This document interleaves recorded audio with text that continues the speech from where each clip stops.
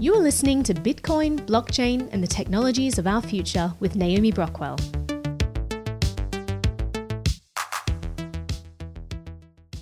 You now have sensors and systems of surveillance coercing your conformity. If you're looking for the guilty, you need only look into a mirror. We're almost all guilty of feeding into surveillance systems, especially with our money. We use payment methods that are tracked, censored, controlled. It used to be that we didn't have a choice. Wanted to buy something on the internet? Well, you'd better use that debit or credit card or your PayPal account or give over all your bank details. All of these require you to hand over a tremendous amount of information about yourself to use the system, and everything you do is recorded. We need cameras. But ever since the invention of Bitcoin, we do have a choice about the money that we use online. Bitcoin was the world's first uncensorable electronic money, and since then, many other cryptocurrencies have been developed. But a lot of these cryptocurrencies, whilst being great at giving you back control over your money, are terrible for privacy and can expose your full transaction history and holdings to everyone. That's where privacy coins come in, each working in a different way to give you back your financial privacy and financial freedom. If it's an alternative to the traditional financial system and is helping protect people's privacy, I think that's worth exploring. So I'm going to be diving into a bunch of different privacy coins in coming episodes, starting with Edward Snowden's favorite, obviously. Zcash, I have said repeatedly, really does the best in this space. The key innovation that we began with that most people think of is strong privacy. Nathan Wilcox is one of the founders of Zcash. We're trying to focus on bringing really strong privacy to most average users. Basically, with most cryptocurrencies, you can look up transactions in a blockchain explorer and see something like this. The address that sent the money, how much money they had in that wallet, where the money came from. There are tools that can help obfuscate that history by mixing it around or adding in decoy transactions, but chain analytics tools are getting better and better at seeing through these. So Zcash developers created a protocol where all the data that's put in the blockchain is encrypted so that only the sender and receiver know the details. We use something called zero knowledge proving technology to implement that. It's this fascinating innovation from cryptography, and it has really promising applications for privacy, integrity, and scalability. At a high level, zero-knowledge proofs are a system where a prover can prove something to a verifier without revealing the details about the thing being verified. So transactions can be publicly verifiable without revealing their contents. The sender, recipient, and amount is all encrypted and not visible on the blockchain. This has enabled true fungibility with cryptocurrency. Fungibility means that every unit is the same as every other. Just like when you put a dollar bill in a bank, you don't get back that same dollar bill. All the dollar bills are swished around and basically the same as any other. For many cryptocurrencies like Bitcoin, this isn't the case. Each UTXO, which represents Bitcoin on the blockchain, is unique and identifiable, which means, for starters, that coins can be blacklisted by agencies like OFAC. It's not necessarily like a privacy and crime kind of thing. It's just like a pure economic thing where as you lose fungibility, everything becomes more complicated to account for. For example, some people are starting to explore green Bitcoin, saying that it's better if it's mined with renewable energy. If the market really cares about that, you might see these weird price differences. Another example is, what if Satoshi showed up and was like, I will transfer one Satoshi that I control to you. How much would you pay? I would pay something more than one Satoshi because it's like a collector's item. Fungibility is really important, and the more we see stuff like green Bitcoin or OFAC lists or invasive deposit or withdrawal questionnaires about why did your funds come from that direction, sooner or later that's going to hit a wall where it just stops working for many users. Privacy and fungibility, it turns out, are intrinsically linked, and Zcash has the ability to address this fungibility issue. Anytime you're receiving funds from a shielded address, you don't know anything about their history. You're more likely to value one Zcash as equal to one Zcash regardless of where it's coming from. I just like to think of it as like a black box of data. You put your Zcash into the box and no one can see when you take it out again. All the shielded Zcash is swished around in a shielded pool together and indistinguishable, making it truly fungible. Now, an interesting thing about Zcash is that transactions don't have to be private. Users can selectively disclose certain details of their transactions for compliance or audit purposes. So how do you opt in or out of shielding? Well, Zcash uses two different address formats: Z addresses, which are shielded addresses, and T addresses, which are transparent addresses. If both the senders and the recipients are using shielded addresses, then sometimes people say fully shielded, and a fully shielded address has really strong privacy properties. That address does not appear on the blockchain.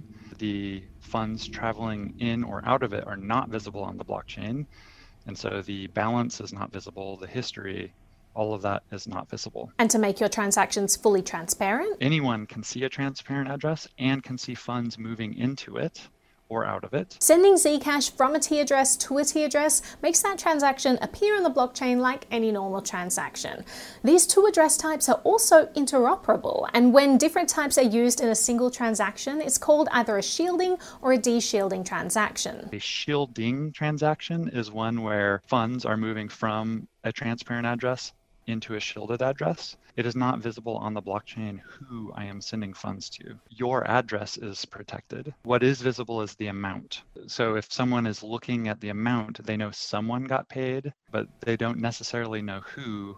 And a de-shielding transaction is where funds are moving from a shielded address to a transparent address. And in a de-shielding transaction, you can see the amount, where the funds went to, but you can't see the address that the money came from. This might all seem super complicated, but it's not really. If someone sends a transaction to my Z address, those funds are already shielded. If someone sends a transaction to my T address, I immediately resend it to my Z address. It shields the whole thing, and then no one can see when those funds are moved again.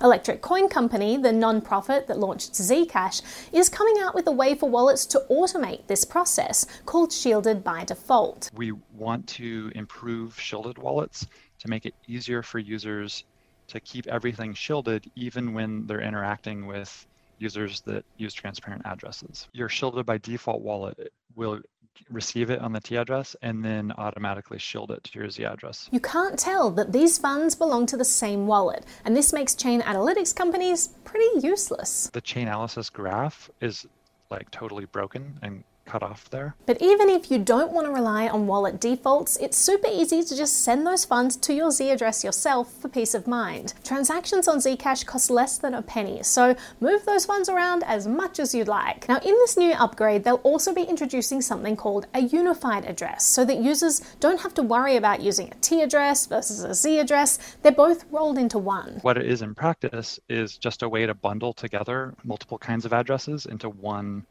blob or one QR code. But the biggest thing to come out of this new upgrade is the removal of something called a trusted setup. Basically, there's a secret value needed for Zcash verification to work, but you can't launch this global internet money cryptocurrency if somebody just knows the secret and then promises to throw it away.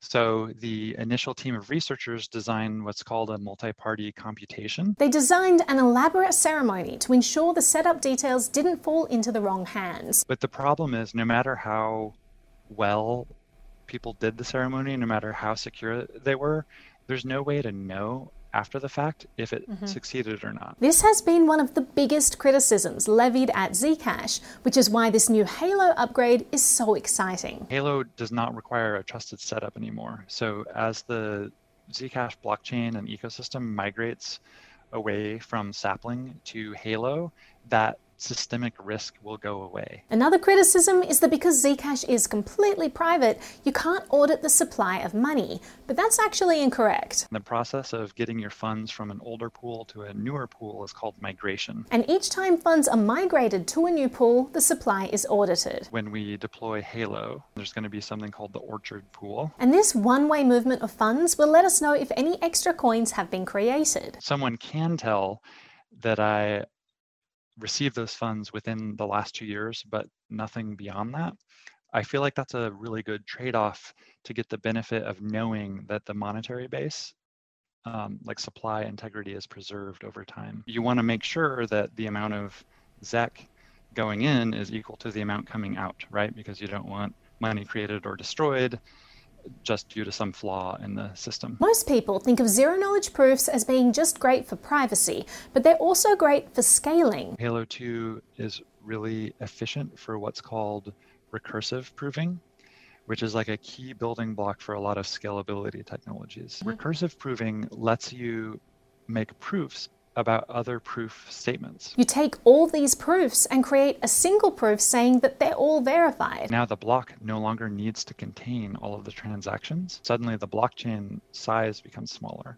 Then you can keep doing that. People say Zcash is a privacy coin, but I think Zcash is like a lot more than just a privacy coin. We just happen to do privacy like really well. On the scalability front, I'm super excited for the future. So if you want to get involved with Zcash, here's what I'd recommend.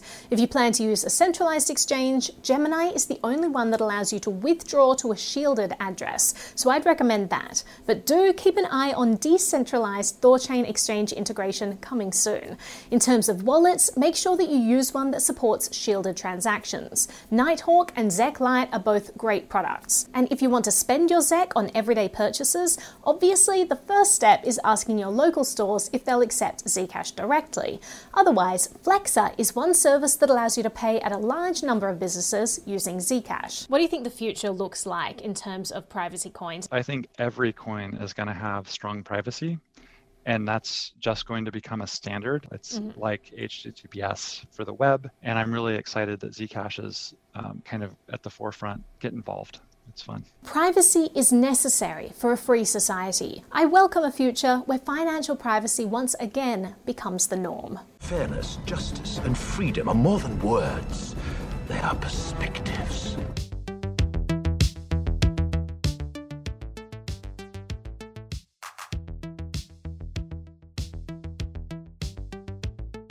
I'm a Bitcoin fan and I'm